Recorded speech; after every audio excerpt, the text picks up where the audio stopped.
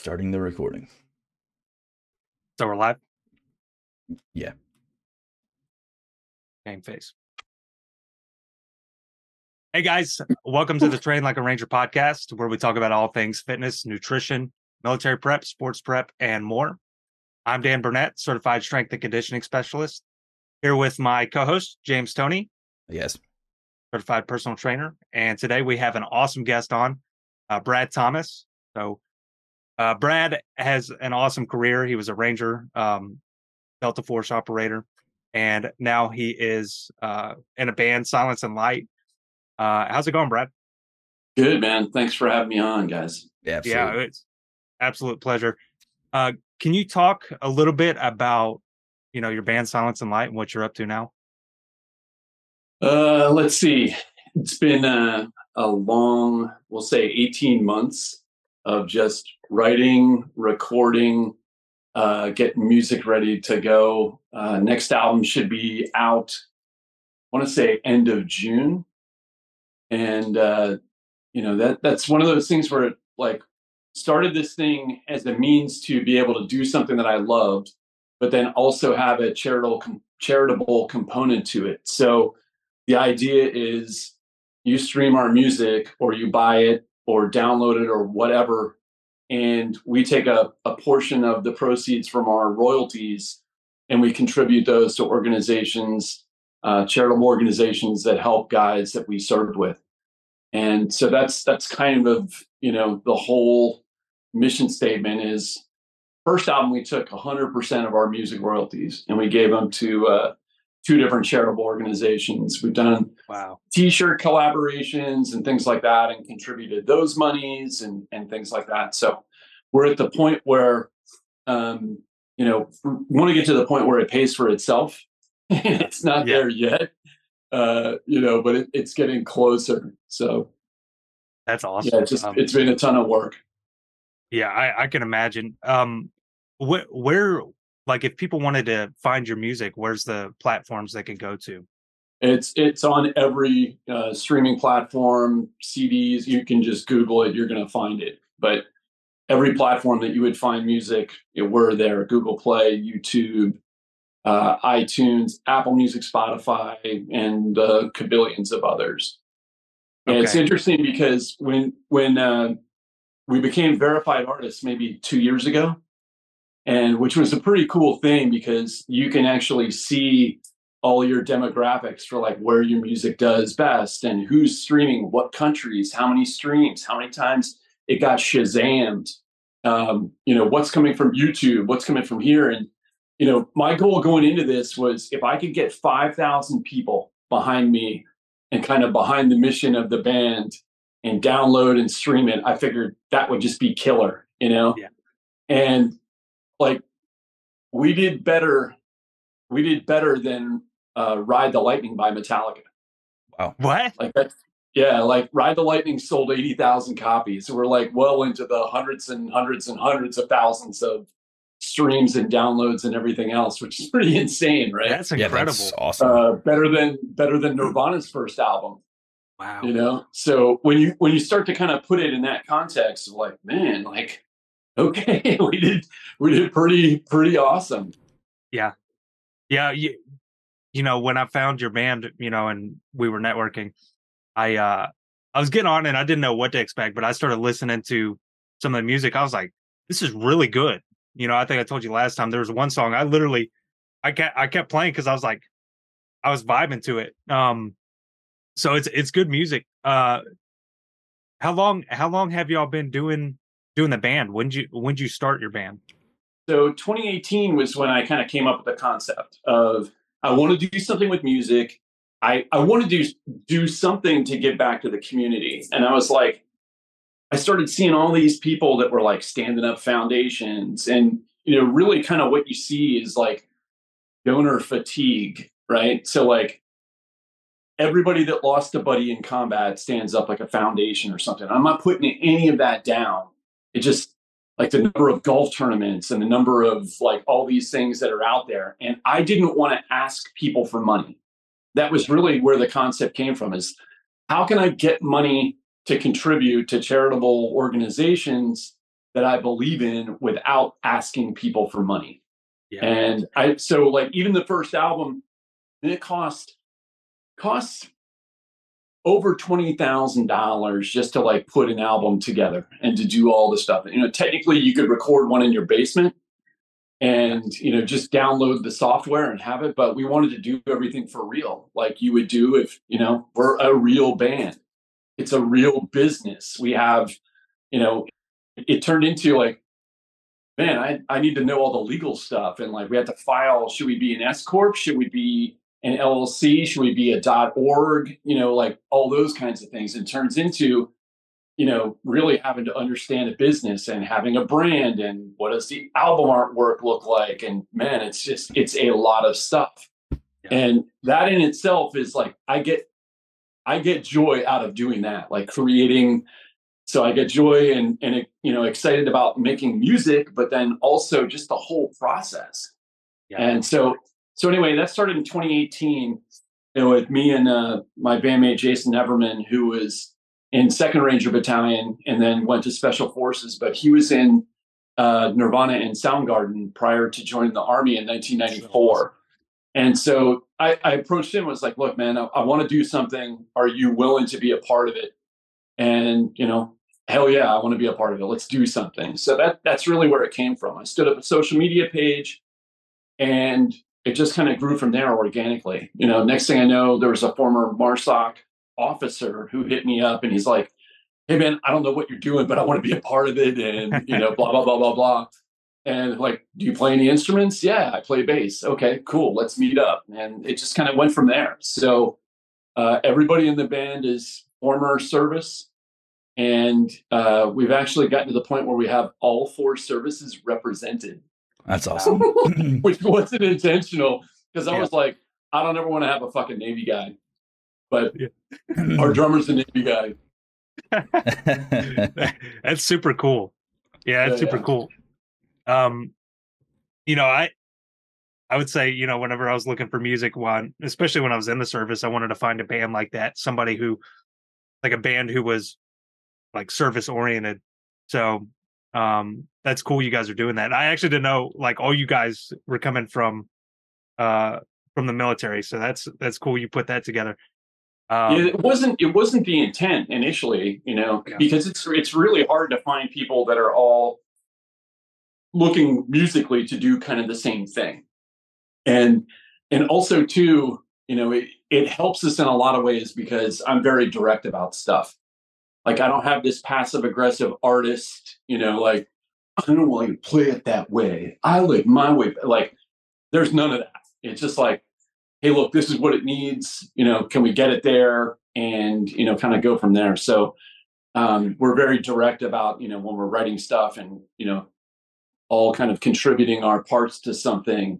It's, there's not that it doesn't get heated or emotional, but it's a very direct and we kind of draw upon our service, time as a way and, but it's been a super rewarding and a ton of fun. That's super cool. So how do you guys go about creating music in the sense of, when you say you write stuff, are you just in there kind of playing some tunes and trying to figure out how to make it work together? Like how does that dynamic work to make a song? It starts with me and I'll come up with kind of a concept and, get 3 or 4 parts together. And generally I hear everything like, oh man, there's a ton of room in there for the bass to do X, the drum beat's kind of like this. And I'm not telling people what to play, but I'm giving them the space to kind of figure out what works and their part. And first album, because we were on such a time crunch, it was more remote. Like I would send everybody something. So when we got together, we could, already be, do our homework and kind of have parts figured out and things like that. And so it was easier to collaborate kind of before getting together in person. And so we did it mostly that way. The first album, I talk about this all the time, and not that I'm not proud of it, but it's one of those things where I got hit up by multi-Grammy award-winning producer who's a former Marine. and his name's Josh Goodwin, Gudwin, but he's the producer on our first album. He hit me up on social media and he's like, yo, I don't ever offer this, but I'd like to produce your album. And I'm like, who the fuck is this guy? Right? I have no idea who he is. I Google him and I'm like, holy shit. Like Bieber's producer, Celine Dion, Dua Lipa, Bad Bunny, like, dude, you name it. This guy is huge. Yeah. So sight unseen, that was like August. We didn't even have, there were only 3 guys in the band at that point. We didn't even have a complete band. And I was like, yo, we're ready to go, man. What's your schedule look like? And so he said, I can do these 3 weeks in January. And we basically built the band, wrote the music, and got everything ready to go. And really just kind of limped it across the finish line. So the first album is not like the best of our ability. And it's not until this one where you kind of hear like, oh, wow, this is really good stuff. So. And you said that one comes out, what was it, June? Yeah, we'll start dropping singles. So we have a publicist involved, and same publicist is Ozzy. So we should definitely get some traction from that. But she gets everything next Monday, which is April 3rd. And then she has about a month with it before we can start releasing music. And she needs about, I think, about 75 days before we can release the whole album. So I think just based on the time window, that puts us around the end of June, beginning of July. But we'll start dropping singles in about a month. Wow. Okay. And so right now we're like doing all of the video content and lyric videos and album artwork. And now that we've gotten the music complete, so we're getting all that stuff ready to go. So that last time we were kind of behind the power curve with everything. It's like the music is done, everything's ready to go, and then we can have anything else ready. So we've got tons and tons and tons of content. So that's so cool. So you said you're going to start dropping singles. I'm actually just curious how this works because I see those singles released, all the time. Are the singles kind of like a sample of the album, like what's to come as you're wrapping it up? It's interesting. I've never really understood the process either, other than it's, I think today's music landscape is way different than what it used to be. Like, it doesn't benefit us to release an album versus an EP versus just 12 singles. Like, it doesn't really matter. We did this the way we wanted to do it. So we wrote a whole album's worth of material. Actually, it was way more than that. And then kind of wicker it down to the best tunes. And we had all that really ready to go. So we knew going into the studio, there were 13 songs. And one of them was kind of a bonus track. Like, hey, we've not even rehearsed this. We literally laid it down in the studio for the first time. And it just didn't have all the pieces and parts done. So we're like, let's just drop that. We can save it for the next album or throw it away or whatever. So we wanted to make an album, and we wanted to make it so that there's not a bunch of fluff tunes on there. Like, we've all bought albums where there's like 3 good songs and the rest of the songs suck, and you're kind of stuck with the whole album. But we wanted every song to kind of be standalone, almost like a single. So it released a single. It really has to do with the media and how media responds to that. It's like, oh, it's almost like the single promotes the album. And so back in the day, it was like the radio would have the single, the album wouldn't be out yet. And so people would start hearing things as almost like a commercial for the album. Like a movie trailer. Yeah. Now it really doesn't matter. Okay. So that's interesting. What got you into the guitar? So you're the lead guitarist, is that correct? Yeah. How'd you get started with that? When was that? I started playing piano when I was like 5 or 6. And so always was kind of musical. I think I played piano for like 4 or 5 years. And maybe at the end of the time playing piano was when school music programs started in like 4th grade or whatever. So I wanted to play the saxophone because that was kind of a cool instrument. And the first year that they offered school band, I was like late to the game or whatever. I couldn't play the saxophone. I played the clarinet. The next year I played the saxophone, and I played in like the pep band and, the school band and all that stuff. And then Back in Black hit, and, started getting into like Aerosmith and Rush and stuff like that, and Led Zeppelin. And you can't play that shit on the saxophone. Yeah. So that turned into, all right, we had this old acoustic guitar in my house, and I think it was my parents had bought for my sister, years prior. And because I had already played music and done so much music stuff, it was really just kind of like my ear was trained, but I just needed to physically understand where and what to do. And so I picked it up pretty quickly from the ear perspective. Like I could plink on one string and play along with songs. Okay. And then started figuring out, oh, I could play these notes here too, and it becomes a chord. And it just kind of kept going. And, so probably by 13, 14, I started playing like Zeppelin and Aerosmith and songs like that. And it just, by the mid 80s, got the thrash metal bug and started playing, thrash metal stuff. And, kind of went from there and tried to make the band thing happen, got to the point of like having some success and trying to get stuff together and playing out and doing things like that, and did some recording, and everything fell apart end of the 1980s. And there was this trifecta of things that happened. The Rangers jumped into Panama, and I saw some of that on TV. A buddy of mine had joined the Air Force and was home December of '89, and he was talking about, hey, there are these recruiters that came around at the end of basic training, and they were taking volunteers to go to like a special operations Air Force unit for guys that jump in behind enemy lines.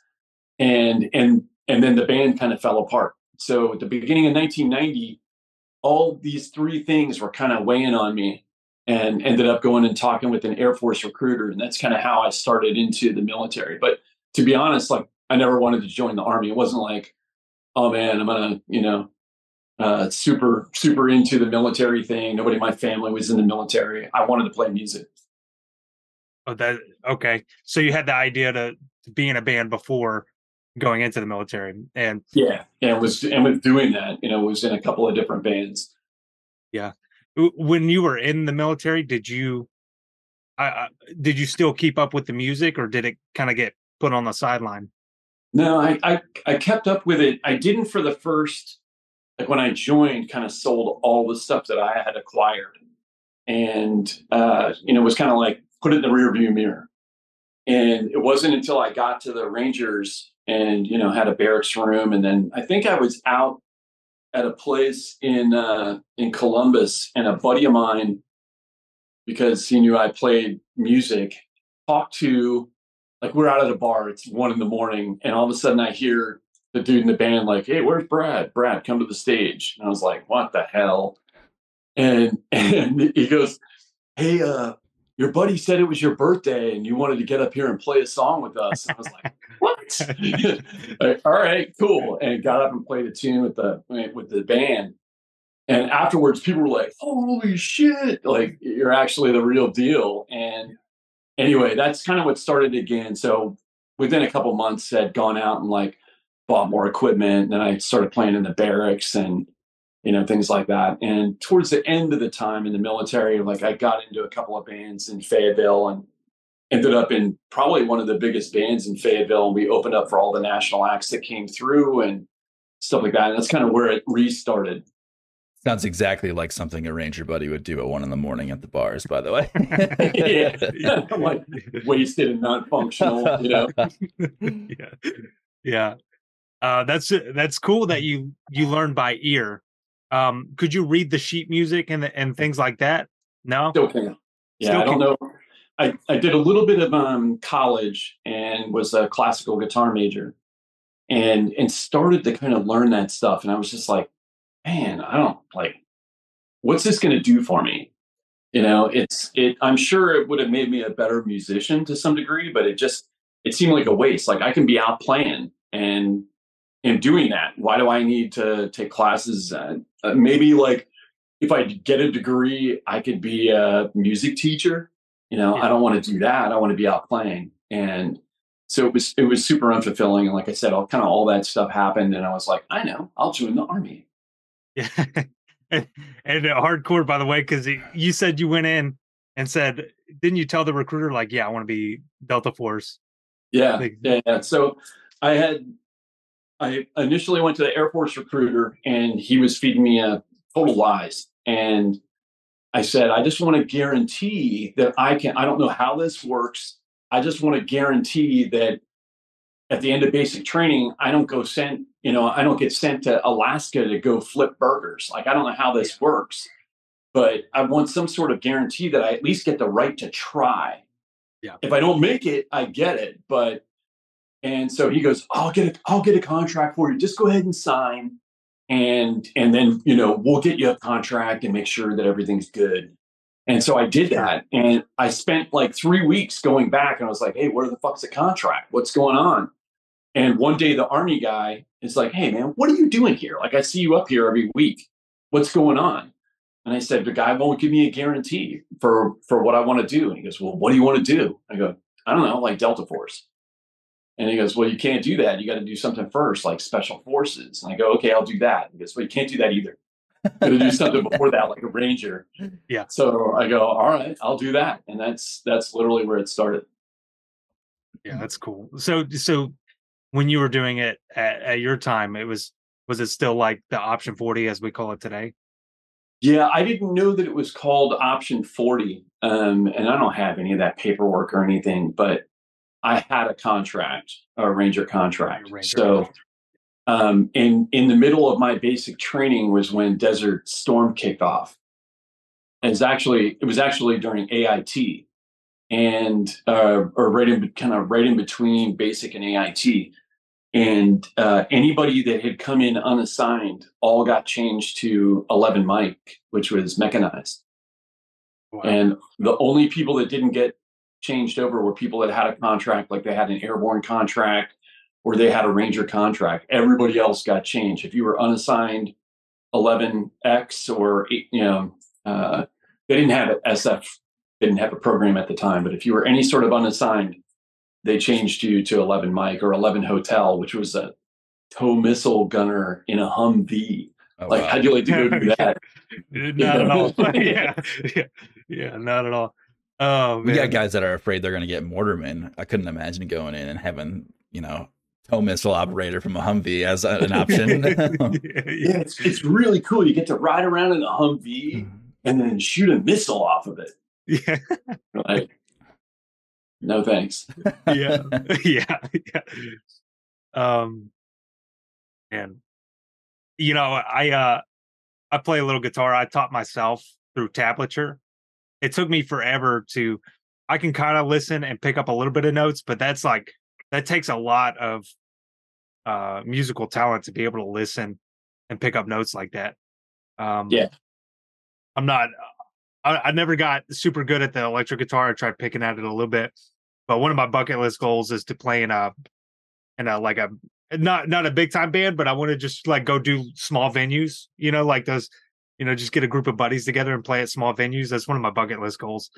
So yeah, no, it's interesting to hear. There are things available now, like there wasn't YouTube when I was figuring it out. And I was at the point where it was even like, I remember learning Seek and Destroy by Metallica, and probably like either late 83 or early 84 time frame, and having the album. Like, I didn't even have a cassette, wasn't even really as big as it became. Yeah. Having to like drop the needle on the album, and then, okay, here's this, going back. And now it's like these kids jump on YouTube and they're literally like, like never in a million years, nobody was like that back then. And everything was just so much more of a challenge. So at least nowadays you could jump on and be like, how do I play this? There's like 40 free instructional videos that show you exactly how to play a song. And there's something interesting that happens with that though, and that is you don't really develop your own style. You like in teaching yourself, you create all these little shortcuts that work for you. And some of them are bad habits. Some of them are good things, but you end up with like kind of a style of your own. And that's something that, I see these kids and people will send me videos all the time. Like, look at this kid's 9 years old. And he's just, playing Eruption or whatever. And it's like, okay. The flip side of that is Lane Staley from Alice in Chains, who Jerry Cantrell gave him a guitar. And he had the guitar for like 3 days and he wrote the song Angry Chair. Oh, wow. Right. And just a simple, and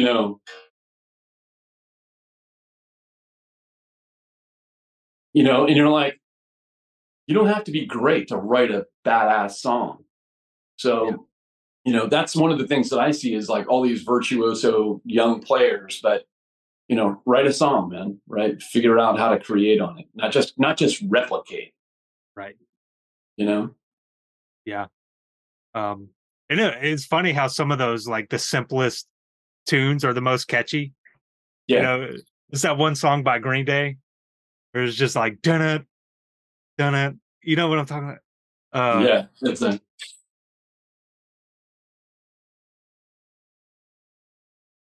yeah. It's something like that, but it just does that. It follows a pattern. Right. It's really simple. I can't think of the name off the top of my head, but I picked up that song. I went and played that song. I picked it up in like a couple minutes. I was like, they made a whole song out of just that simple tune. But yeah, I pick at it a little bit. I still pick at it a little bit. I need to get back into the guitar. But yeah, I wrote some of my own stuff too. But I have zero musical talent, so no, come on, dude. Come on. I'm zero. It's not just my brain doesn't work like that. I'm tone deaf. I'm just never. I didn't get into it when I was younger either, too. So it's. Do you appreciate it as a listener, or are you like a fan of music? I do listen to music. It doesn't like some people care way more about it and like kind of defines their life and moments in their life and things like that. I'm not that far into music, but I do like enjoy listening to music. But in terms of like anything past that at all, it's not, lost on me completely. It's just not something that I have the way I'm wired. Yeah, that's always one of those like intangibles where, I was thinking when I had kids, I was like, oh, at least one of them's going to pick up on it, and influenced them very early, like took them to see live music and always had some sort of music going either in the house or the car, and my youngest son, I got him this little toy drum kit and he had a little toy guitar and he would like drag that stuff all over the house and play along if I was playing stuff. And not that he was actually playing along to something, but just letting him go through the motions. And at some point it just didn't click. He ended up into sports and that's fine. But he loves music, like very identifies with, a song or moments and things like that, but he just doesn't have the musical know-how or desire to do that. But it's always kind of interesting to me, like who picks up on stuff, who doesn't, and you either have it or you don't. I don't think it's something that can be forced. I hated piano lessons, and it cut into my time like wanting to go play backyard football, so I hated it. I want to be out doing that, and here I am at this stupid piano lesson and have to go practice. And I remember like, yeah, okay, Mom, I'll practice. Blowing that off and then being down in the woods, screwing around and stuff like that. So, again, it's like something just clicked at 12 years, 13 years of age. And I was like, I want to do this for real. Yeah. So we were talking about you guys didn't get assigned to America's Ranger Battalion. Which is kind of sad. So interesting to me, since you're at 175, like I've been there. I've been to Savannah a bunch of times and things like that. When I joined, that's where I wanted to go. I wanted to go to 1st Ranger Battalion. And it seems like every kid that comes in with an option 40, if they're from the West Coast, maybe they want to go to 275. but it seems like everybody wants to go to 175. Like it's the best place, and it's so much better, and blah blah blah blah blah. And so it's interesting to me. I ended up picking 375 because the way they were assigning battalion assignments at the time, I was worried that I was going to get stuck at 275, and I didn't want to be all the way across the country. So Yeah. I figured, let me just pick 375. I know I'm guaranteed. I kind of know the area. Like I've been out on the town, and it's not that bad. I feel like when we went through, everyone, like, we were allowed to make a list in descending order. Now, depending on your MOS, you had less say, but I feel like for the most part, when we did it, it was like not 375. That was the list you made. It was just not 375. Like 1 or 2 was fine. It's like, just 1, 2, 3 in that order. Especially with RAS being there, and you're there for pre-RAS, you're already there for like 10, 11, 12 weeks, and by that time too, I feel like they had like the oldest barracks because they had just been so cemented there for so long that everyone just wanted a change. Because you got airborne and then RASP, and you're just like, okay, get me out of Columbus, get me out of here, get me out of Benning. So yeah, I was fine with 1 or 2. I didn't mind going to the West Coast. I just not 3. We kind of said, and I'm curious your thoughts on this, but we said that there's pros and cons to every battalion. Mm-hmm. So first, pretty cool because you got Savannah. Might get in trouble sometimes because you do a lot of drinking on River Street. There's the beach out there, which is awesome, but we had to resource for all our training. So anytime we had to do, training events or go to the ranges or stuff, we were commuting for that. Upwards of, what was it, an hour, Jay? Yeah, getting out to the training grounds by where Third ID does all their stuff. I mean, we used to have to drive. We would get drive all our gear out there and stuff. I remember driving by that Love's gas station. That was like the last stop before we actually hit the training grounds. We're getting all our bad habits there. Yeah, I was a bus driver for a while too, so I got to do all the commuting. That was one of the coolest schools that I ever went to, man. For sure. I have never laughed so hard in my life. We used to I went as a private, and my team leader was like one of the instructors. So it was just like him and like 30 privates riding around on the bus. Yeah. So we started driving around. We went to like Martin Army Hospital, and we would pull the bus up at the bus stop, and like all the broke dicks would get up and like start hobbling to the bus, and then we'd close the door and drive away. And then one time I went to Sand Hill and picked up a bunch of basic trainings and dropped them off at the mall. No. Like they have no idea. They're like getting on the bus, and it's like a bunch of black berets on the bus, and they're like, holy shit, what's going on? We're like, hey, we're taking you guys to the mall, and literally dropped them off at the mall. How'd you get to the mall? Some Rangers took us. Sure. Yeah. That sounds like something Rangers would do. Oh man. Yeah, that was a cool that was almost like a little vacation going to that school, because it was just us jamming on the bus, goofing around, and then taking turns driving. I really enjoyed that. Sometimes it wasn't awesome being the bus driver when you had like a long day, and then everybody else is zonking out, and then you're the guy like coked up on Red Bulls or whatever you got to do. Yeah, it's interesting. Right when I got to B Company, they had, I want to say like a month prior, they had a bus accident, and the bus driver kid, who was a private, I think fell asleep at the wheel for exactly that reason, but he died, in an accident. And so I went to bus driver school, but they like contracted Fort Benning bus drivers because they didn't want exactly that thing to happen. So it was kind of weird because like you got to be bus driver qualified and all that stuff, but we never used it. Like I never once saw any of us driving the bus other than bus driver school. I almost think that we had dedicated, we sometimes we had soldiers doing it, but it would be, or Rangers doing it, but they were guys that weren't going to train. They were on a profile or something. Because I remember there's a couple times where we come out, we're doing a training event for, 2 days, and I hadn't slept in 56 hours. So I could not imagine one of us driving that bus home. Yeah. Yeah. I just remember this one time we had a range where um there was like this giant hill and there was this narrow path they wanted me to take the bus around, and there was no way to get out of this place. Like there was a stop on this side, like a drop off. I think it was too narrow to go that way. So I had to back the bus back out the way that I came. And I came up on this hill, almost tipped the whole bus over. It gave me a heart attack. I thought I was going to flip the whole bus. I was thinking, what's going to happen if I flip this You don't bus want to over? be the ranger bus driver Yeah. that flips the bus Flip the over. bus. Oh, that was so scary. I ended up making it out, but the whole bus came up and it was like tilted. Probably, it felt like more than 45 degrees. Like it felt like we were about to go. But luckily it didn't happen. It They was, were like, "Here's your statement of charges. We're just going to take. It's cool though. We're just going to take it out of your pay for the next 72 months, and you're good." you're just not going to make any money anymore. You're working for free. Yeah. Yeah, no, that was terrifying. And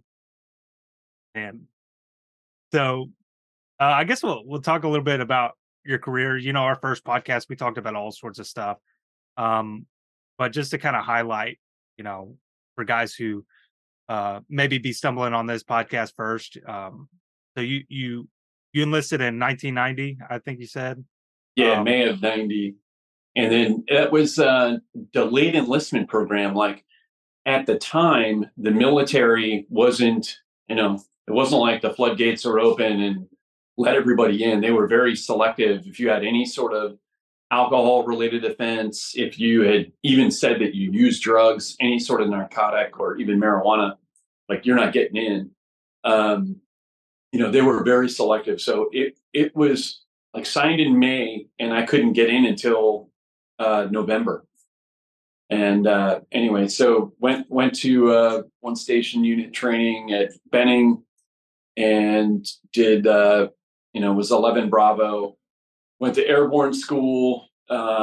Went just like missed getting picked up on Friday because we got like our last jump late. Ended up like 3 weeks in RIP holdover, which was a blast. And then RIP finished in, I think, end of March, beginning of April of '91. And I was, we were talking about the assignments and things like that, but my last name started with a T. And what we were told was you get to pick. They go down the list and you get to pick where you want to go. But once that battalion is full, like then they're going to start assigning you wherever.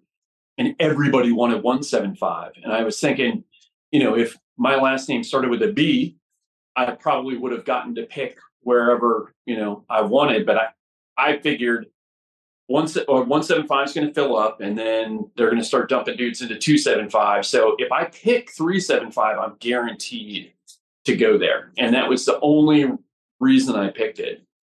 And it's interesting to me that it's like one choice, one decision can have this like, crazy effect where it's like, then I end up in B Company, then I end up going to Mogadishu, then I end, it's like all these things that were super positive and were, positive at the time. But it's cool how that kind of stuff happens. It's like one decision changes everything. And anyway, so ended up there, did the Mogadishu thing a couple of years later. And then because my platoon was probably the hardest hit, I was supposed to be at RRD selection in October of '93, but was in Mogadishu and obviously couldn't go to selection. I don't think they ran a selection. So my chain of command knew that I was trying to get out of the line platoon and go to the recon detachment. Anyway, when we got back from Mogadishu, I was like, I would feel like a shitbird if I left now. There was like really me and one other NCO were it for the platoon. And it's like, I'll stay, 16, 18 months whenever they run the next selection in like 95, I'll go to that. And so that's what I did and was there for 3 years. And then in the fall of '98, went to Delta selection and made it. You're so relaxed. You call it the Mogadishu thing.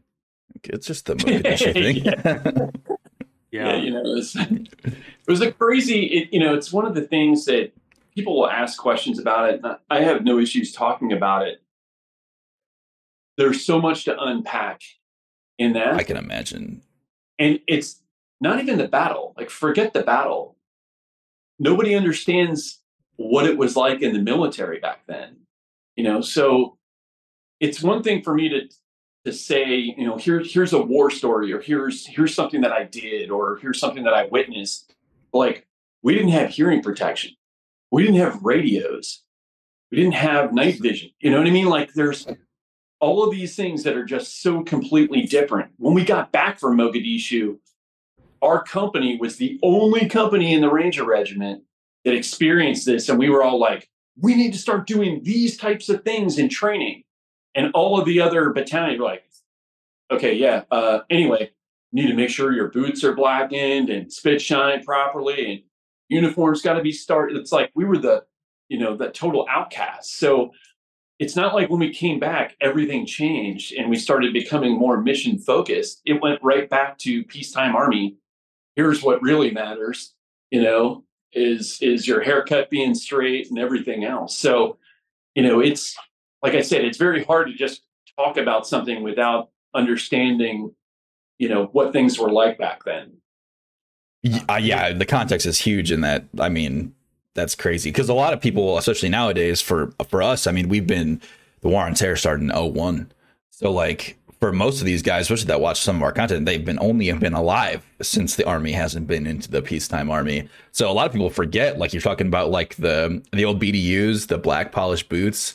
Yeah, all that was just like the most important, like the starching, all that stuff. It's crazy to think about now when we have boots that are like whatever brown suede. You don't even have to polish them or any of that stuff. To think about like how that was such a focus back in the 80s, and then even in the mid to late 90s, it sort of was like that still before '01. Yeah. I'm glad that I got to experience both sides of that. And it's interesting because I was talking with a buddy the other day who's currently in a special mission unit. And I said, what was cool about back then was you kind of had to be prepared to do everything. It wasn't, hey, same battlefield, same template, same assets, same, equipment, same everything, just kind of over and over and over again. You really had to be creative and, hey, what do we need to do to be prepared to go do X, whatever it might be. And, I got to experience 3 years in the unit prior to there being any war, and just a totally different thing back then. But it was also cool to experience war stuff. I just, I'm glad that I got to do both and got to see both sides. I feel like I was more well-rounded. And that was something I was curious about, at that time, peacetime army. I was going to ask you, and I think you kind of answered it, but because y'all went through such a hard traumatic thing, when you came back, was it just business as usual? Yeah, I Did mean, they you're make any? talking, there was nothing set up for people that had psych issues. There was nothing, we had the Delta Force chaplain pulled us aside before we went home and he gave us like a 2-minute speech. And that was the only counseling anybody got. There was nothing.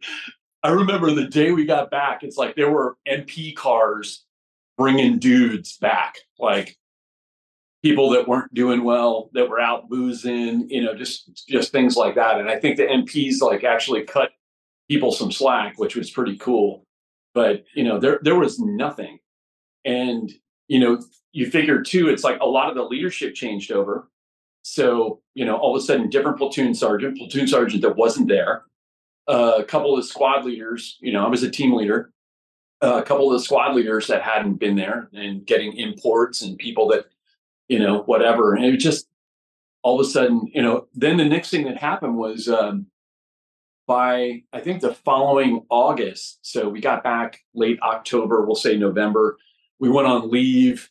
They gave us like 10 days off, and then we got block leave later. And they weren't supposed to charge us for the 10 days leave, but they did. So my entire career in the Army, I was like negative 10 days Oh, because like, hey, we're going to hook you guys up and give you a 10-day pass. And it fucked us. But anyway, by next August, we were like prepping to jump into Haiti and invade Haiti.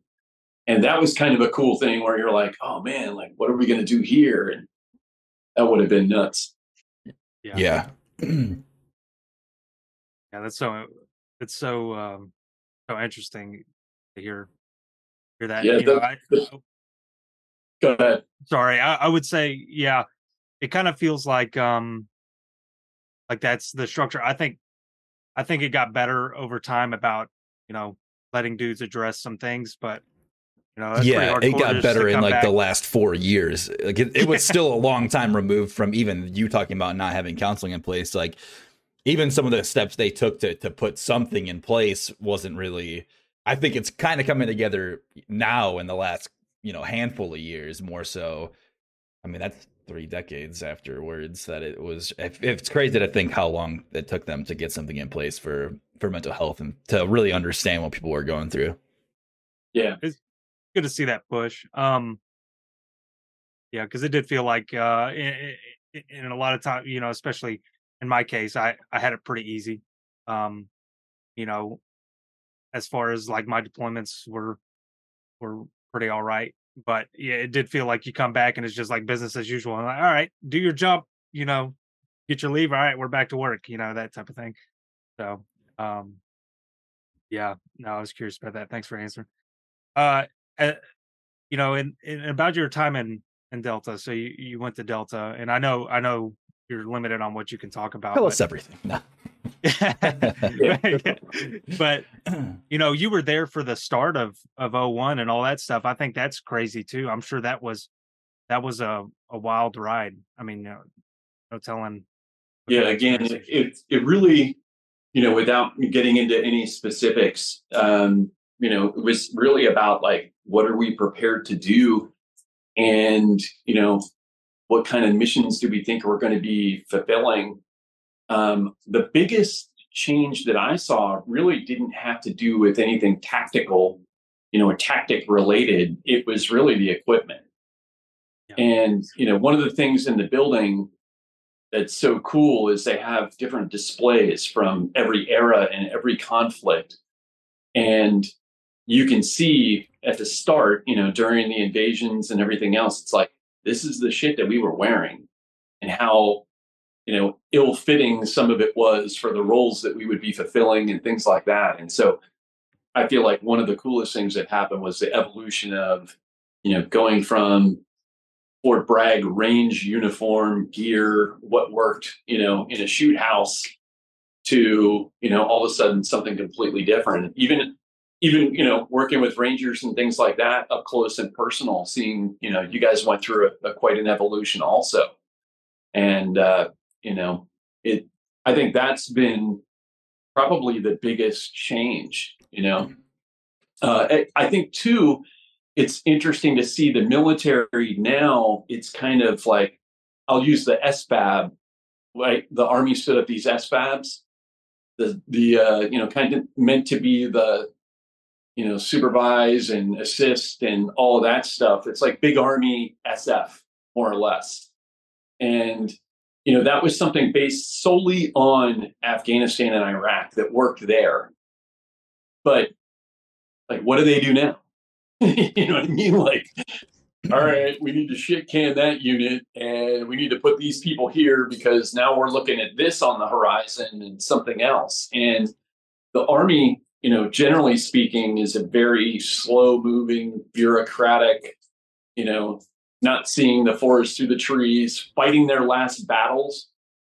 That's one of the things that it does. Like, why did I in 1991 got issued green jungle boots that had spike protectors in the soles. You know what I mean? Like from Vietnam, like 30 years prior, still wearing, that era of stuff. And anyway, so I feel like the force in general is better equipped, better trained. They're much more mission focused. And now it's slowly going to start creeping back into the, hey, well, we need to have a formation and, people ought to be dressed properly. And I've seen the evolution happen just going down to Benning and visiting with folks. And it's like, you used to see nobody wearing a beret walking around. Yeah. And all of a sudden it's like, everybody's in uniform. Back at it, yeah. Like things are starting to change. Yeah, that's so interesting to me that you guys, when I remember when you first told me you guys didn't have radios, I was like, that's so crazy. Because I'm trying to think, we had too many radios by the time we were doing it. We got 5 radios. No, but like I carry 2 radios, and I'm talking on the different sets of things. So that's so crazy to me because there was so much communication, and that communication was the kind of like the key of what we focused on. So it's just interesting to see how, like, hear how that was, because I'm sure there was a lot more reliance on that verbal communication, person to person, traveling things down the line, probably hand signals, all those things. But I'm just thinking, how would that work? That would feel so crazy. And how do you put out, you're a squad leader, how do you put out information to your men when you've got people in multiple locations, pulling security down alleyway, this guy's firing this way, doing that? Like, how do you put out information? There's like bullets and RPGs just flying down the street. Yeah. And so verbal communication didn't even work. And, that's one of those things. Well, like I said, it's very hard to get into the stories or, without understanding.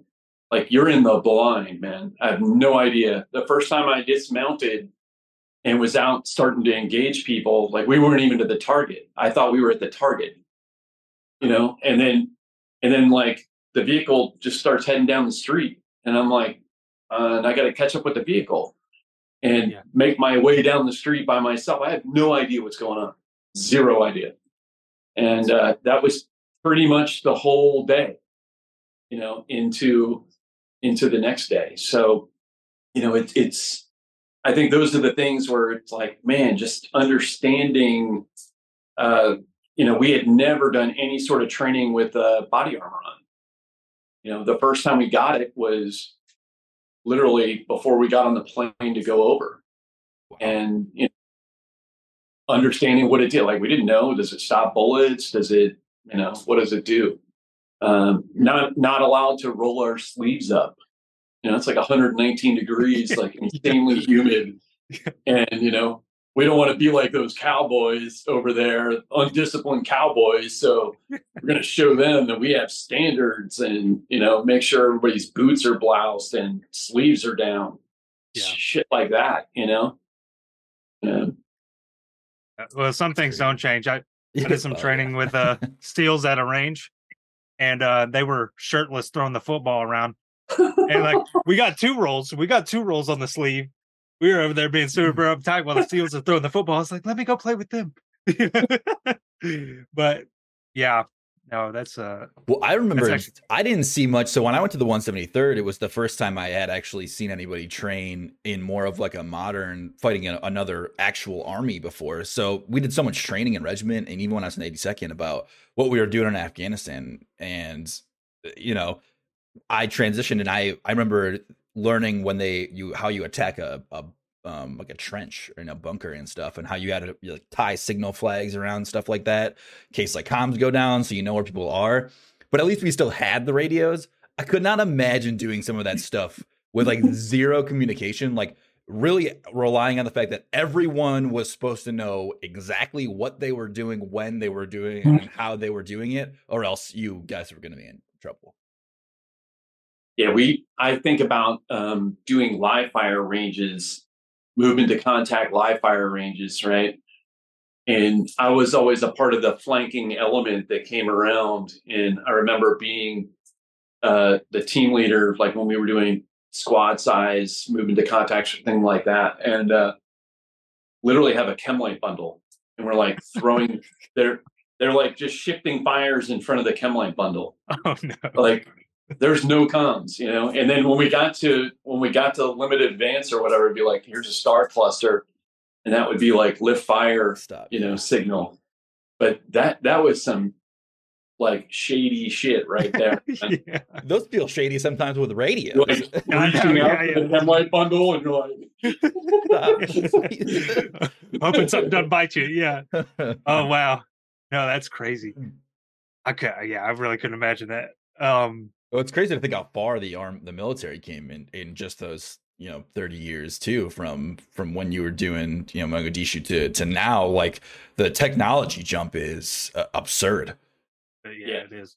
I mean, I know where people are, all over with, GPS and, IR flashes and just all this crazy stuff within it's crazy to think that the difference just that you saw throughout your career, the jump in technology that you guys use.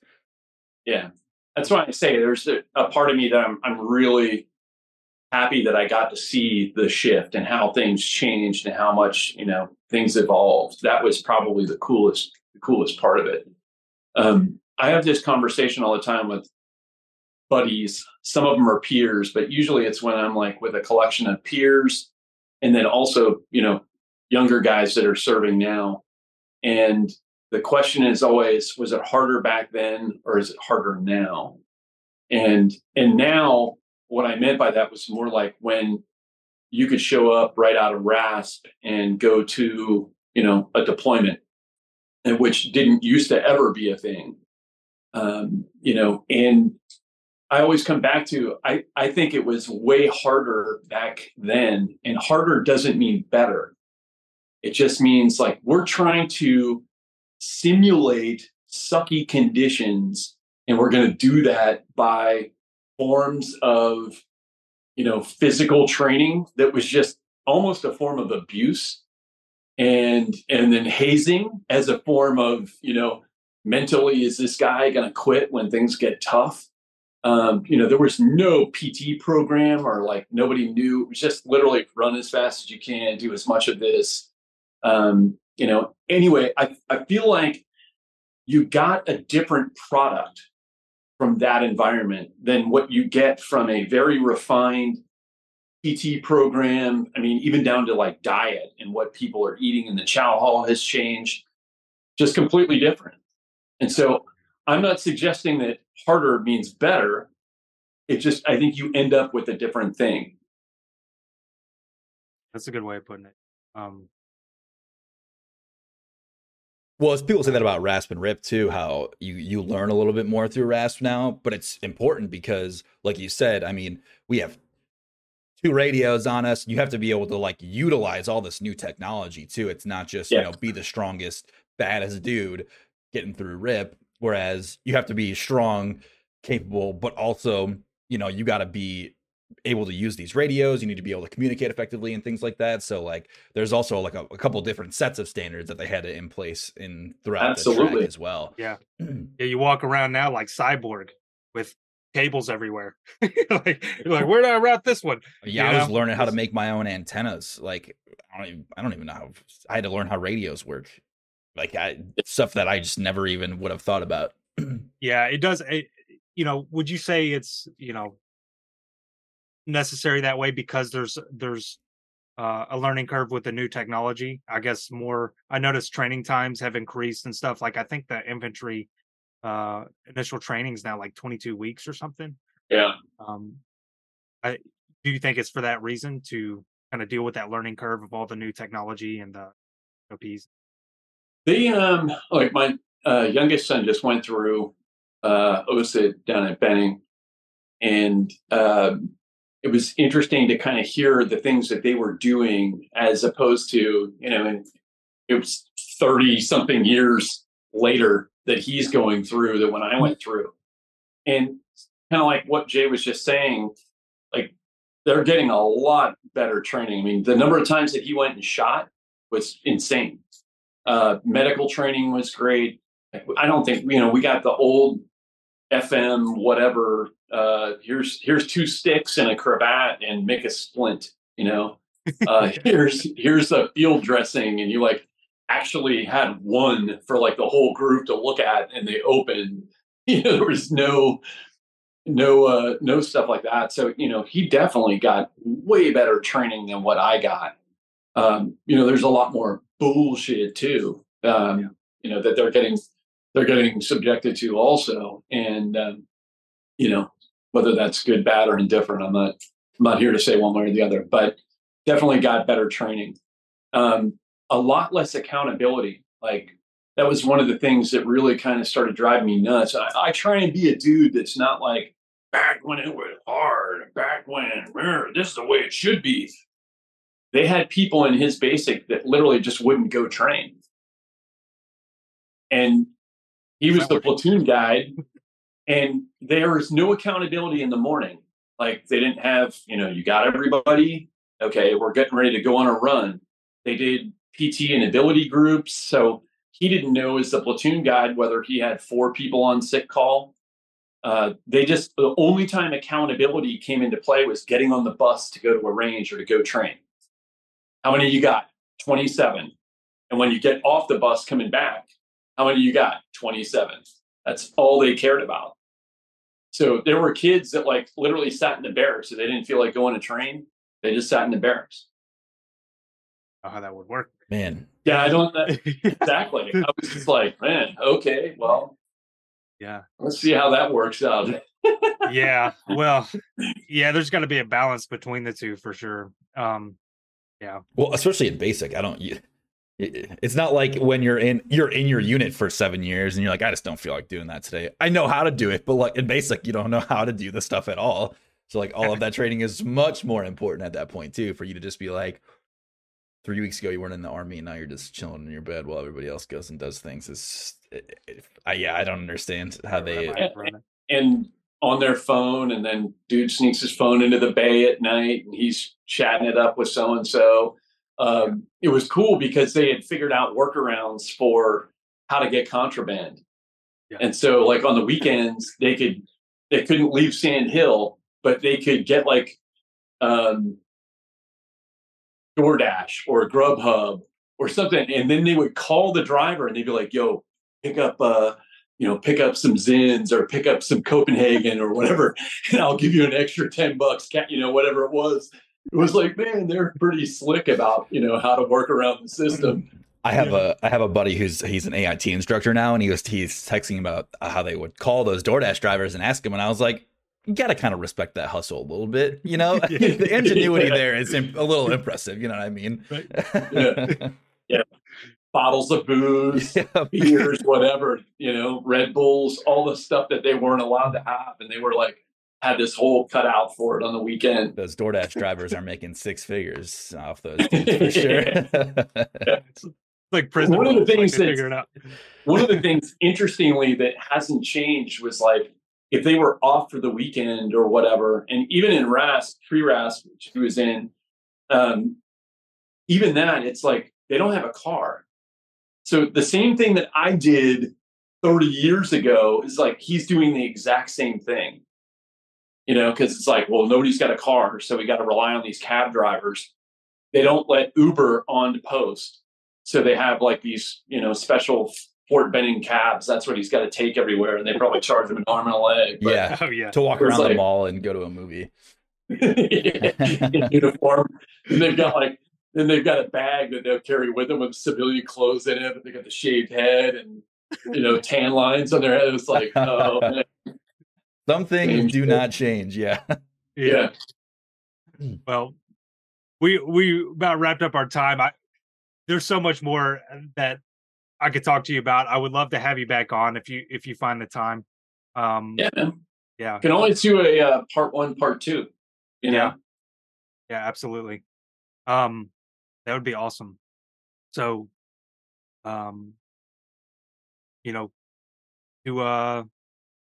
you have anything else, Jay? Oh no, I'm good. Sorry, I didn't know where you were going with that, but no, yeah, just super pumped to have you on. This has been an awesome conversation. Would love to do it again. So do you have anything else that you want to leave people with? Yeah, I mean, like I said, if you're down to do a part 1, part 2, we can get into a bunch of other stuff. But the reality is just here to chat about whatever, and appreciate you having me on. We appreciate it. Yeah, it's super cool to me, you're a mountain of a human being, got an awesome career accomplishments and, just you as an individual. Very interesting. Just a regular knucklehead, man. Just happen to have, there's so much more to. I get kids hit me up all the time on social media, and they're like, how many push-ups should I be doing before I go to, like, dude, I don't know. I didn't know any of that stuff before I went.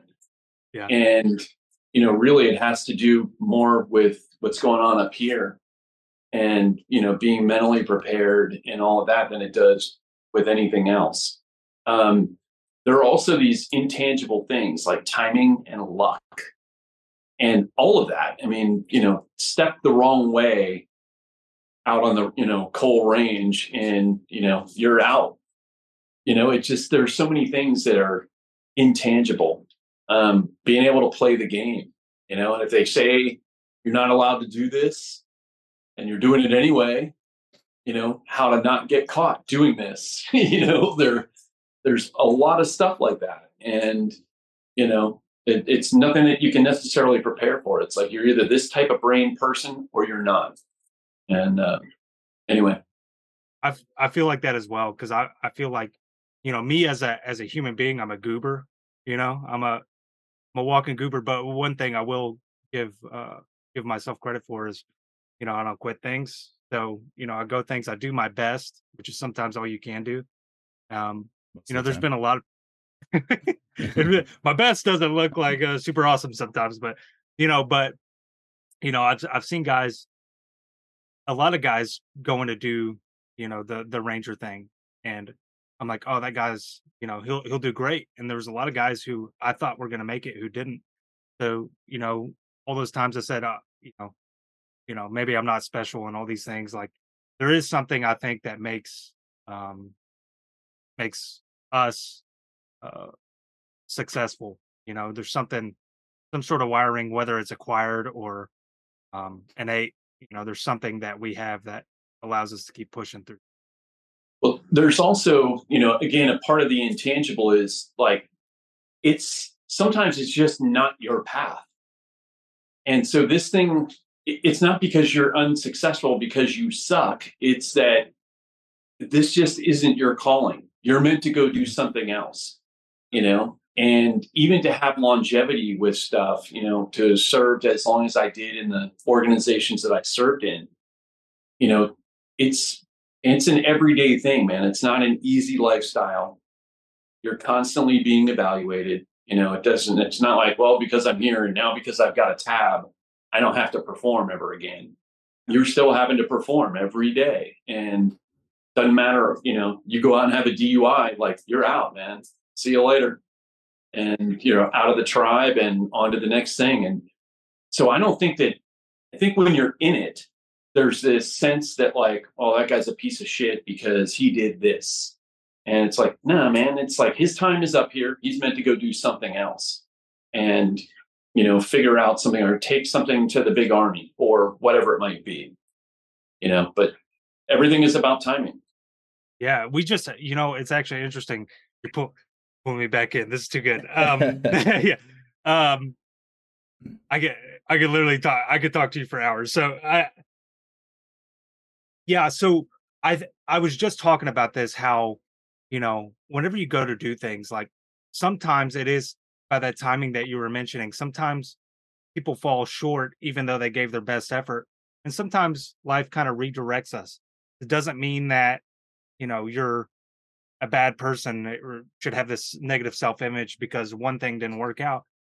If you've hit a bump in the road and you get redirected, what are you going to do about it? And I think, judge people by their losses, and how they adapt from it is important because, like, okay, this didn't work out. I do see that with some, I call it closed-mindedness, where some people see another guy stumble and they go, they hyper focus on it.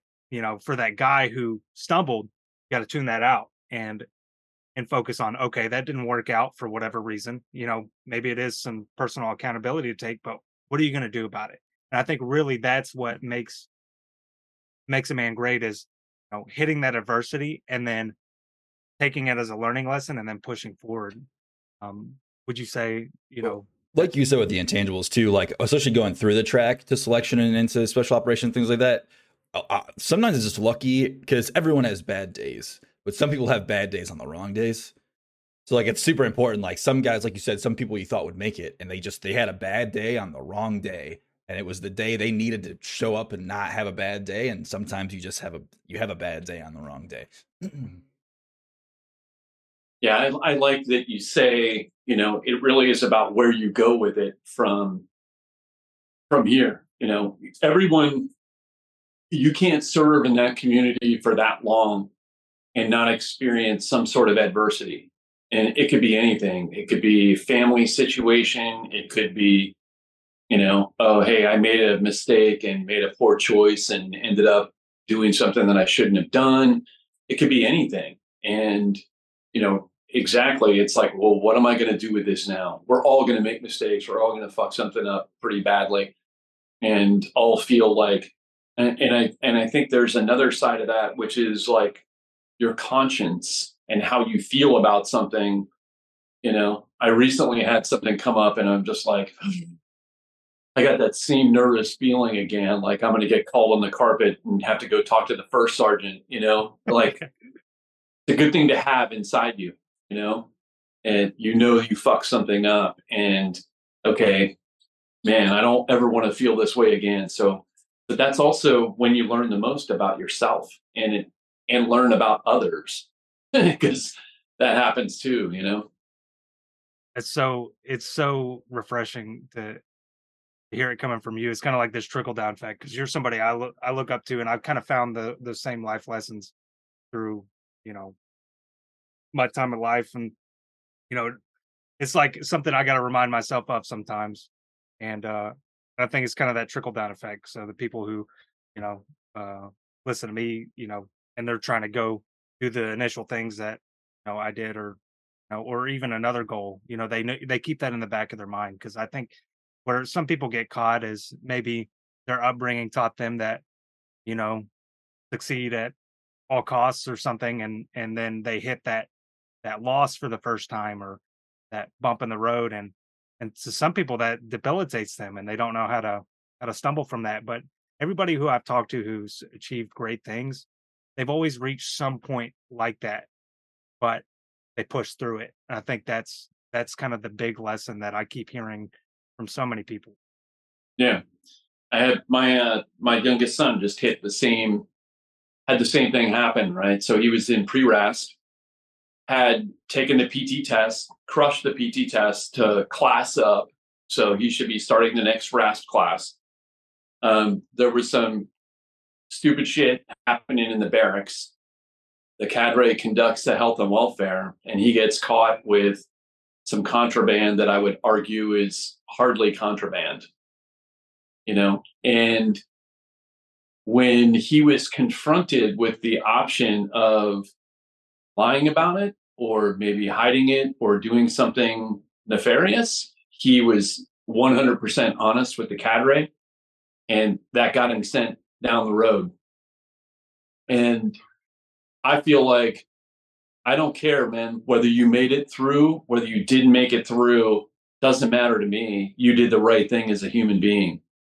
And he squared away his buddy who's still in the class.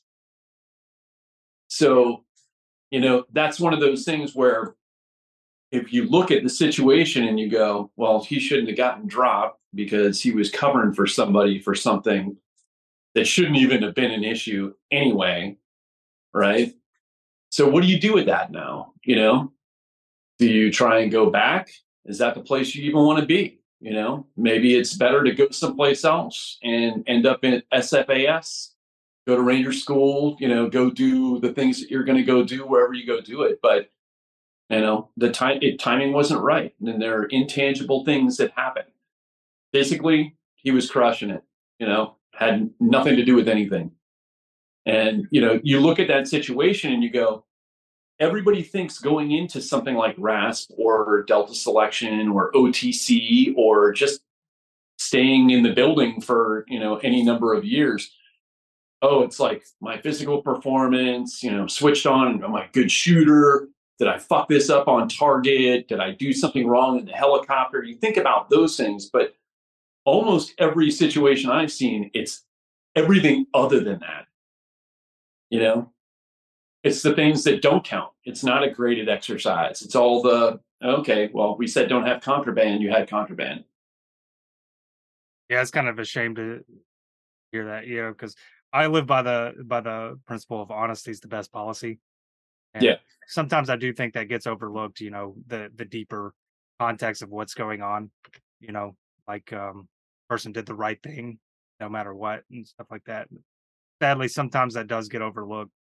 Yeah, well, it can have the effect of creating a toxic culture where it's like the person that was dishonest is still in the ranks. And then the chain of command is out there preaching about how, honor and integrity. And I'd rather have people that are, honest like you people. Like, well, you got a liar in the ranks. Yeah, it can leave a bad taste in your mouth too, especially if, like you said, the person he was covering for, he was told the truth and now he got kicked down the road. When it can make you not even want to try again because you're like, okay, well, if that's the kind of person that got to stay, it doesn't really seem like that's a, fair or honorable place I want to even be at that point. Yeah. Well, I mean, the sun, the moon, and the stars don't shine and rise and fall on special operations. Yeah. There are a lot of things faulty in everywhere you go. And, right.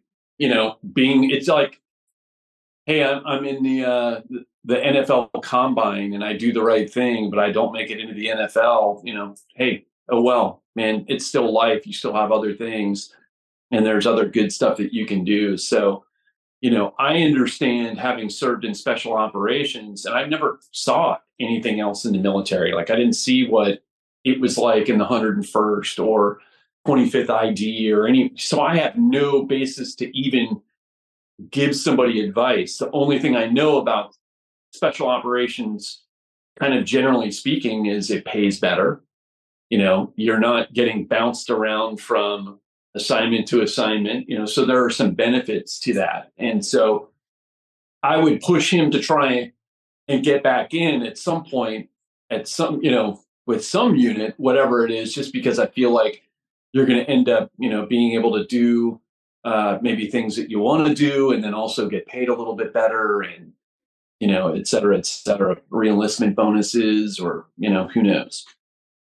Yeah, I've actually seen that happen to a good buddy of mine. So in Ranger School, he actually got caught with contraband. A lot of people did because there was some care packages that were stuffed in the dryers. I may have had some Reese's here and there, but anyways, there was a big health and welfare, and a lot of people got the boot. And our class was under a lot of pressure that next time through because we already had 2 major minuses. They gave it across the board to all the recycles because there was so much contraband that got found. Because some guy was eating a Pop-Tart outside during the recycle phase. But anyways, what happened was this guy got caught and he got booted from Ranger School, and ergo he got booted out of the regiment. So there's a bunch of things that he could have done with that, but what he did was he ended up going back to the conventional army for a time. He went through SFAS, became a Green Beret, went back to Ranger School. I don't know how he did that, but he did it all over again. First time through go. And now he's long tab, Ranger tab, so he took that loss, and he went back and crushed it. Well, that's one of those things too, where it's like, it wasn't meant to be at the time. Like that changed something in his life forever. So the fact that he didn't make it through the first time, okay, cool. He got to go do these other things. And it's not that he went on to go, it wasn't meant to be at that time, And, one of the things I told my son was like, everybody learns this lesson. When you're in for an extended period of time, everybody is going to learn this lesson. And fortunately, you got to experience it very early on in your career. There are people that learn that lesson in the Ranger Regiment as an E8 and get sent down the road, and then what? How are you going to compete with these E8s and E9s that have done all these other assignments and everything else that you've never done. Now you're like struggling to even compete for E9 because you didn't fulfill these roles that they, you know what I mean? It's like, so they're everybody's going to learn a lesson like that at some point. And I like what you said about, you know, it's what you do with it and where you go with it that really is what matters. So there you go. I got 30 extra minutes. You did. Yeah. Honestly, I could do this. You can I could cut do out all that other bullshit that didn't buy this piece in. Yeah. Yeah. Yeah, no, honestly, I could talk all day. This is awesome. I would love to have you back on. Definitely we'll look to, you know, find a time where it works for you and that we can fit in as well. I mean, this has been really just an honor for us. I was gonna say Like, it's this nice is for super us, cool. yeah. Even if I care about people watching, I enjoy. Yeah, well, that's what this is. That's what this podcast really is for us. It's a creative outlet, and it's something we enjoy doing. Like, I legitimately have fun with the podcast, with the brand, and I'm really fortunate to be in a position now where I'm back on a path to, you know, getting a career. During the pandemic, you know, I was relying on this a lot to pay the bills. Really, I didn't know what was going on, what we were doing, but now we're in a position where I'm handling the back end. So this just it gets to be an outlet where we get to, kind of similar to what you do with the band, like, you know, a way to give back, you know. Um, so we get to give back in our own way. And that's, you know, it's healing for us. I would say in a lot of ways, this brand um helped me resolve a lot of things that I was, you know, I hadn't resolved. Like I got to go back and kind of feel like I made something that I did matter, something that was, you know, hard for me. Um, I got to make it matter again. I got to be, you know, provide some relevance again to, you know, people as a whole, but especially the military community. Um, you know, I got to make those past experiences matter and also introduce my new, you know, expertise and things. So, you know, I think that's what you're doing with your music as well. You know, giving back in your own way, and the fact that you guys donated the entirety of your profits to charity is speaks volumes about who you guys are. Yeah, absolutely. So if people want to support, you know, charitable organizations, they can do it best by purchasing, you know, the music at iTunes or wherever. But if you listen to it, stream it, whatever, it's still contributing in some way, shape, or form. So if you want to help us, you know, to some degree, be able to offset some of the costs of just stuff, if you get on and buy merchandise, that's the best way to kind of help us. I mean, it's not free, cheap, or easy. I think this album, you know, is to the tune of about $30,000. So, Okay. you know, that's my personal contribution to the, you know, to the thing. And you know, not that we're going to sell enough merchandise to pay that back or anything, but it can help offset costs. You know, food isn't free when we're rehearsing. You know, gas isn't free, hotel rooms, all that kind of stuff. So people buy merch, that definitely helps. And we've got a bunch of new stuff coming. So Okay. Yeah, I gotta go check it out. So guys, this is one of the shirts. I rep it all the time. I like this shirt. And it's good quality too. So I'll check out the other shirts. I got a whole wardrobe now full of my networking friends, all the brands and stuff. So I'll definitely be adding to that. Gonna have to get a new closet. yeah. So I will. Speaking of which, I figure, you know, Rangers like Vans shoes. So I've got a collection here of all my customs, and I figured people would love to see all the different. Hold on, this is one of my favorite pairs. Oh, those are those are nice. Yeah.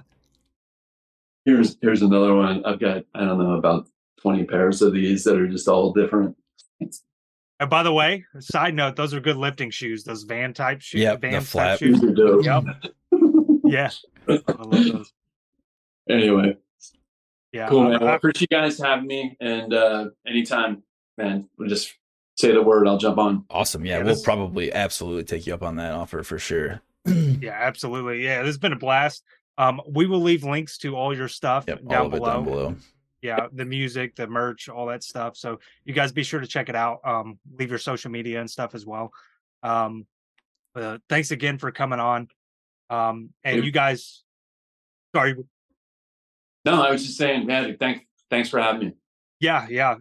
Thank you as well, and thank you guys for tuning in. Um, so be sure to check out the links below, all of Brad's stuff, and if you want, be sure to check out trainlikearanger.com, where we have workout programs, nutrition programs, merch and apparel, and as always, much more on the agenda. Thank you guys so much for tuning in, and remember to train to your utmost potential like a ranger. See you guys.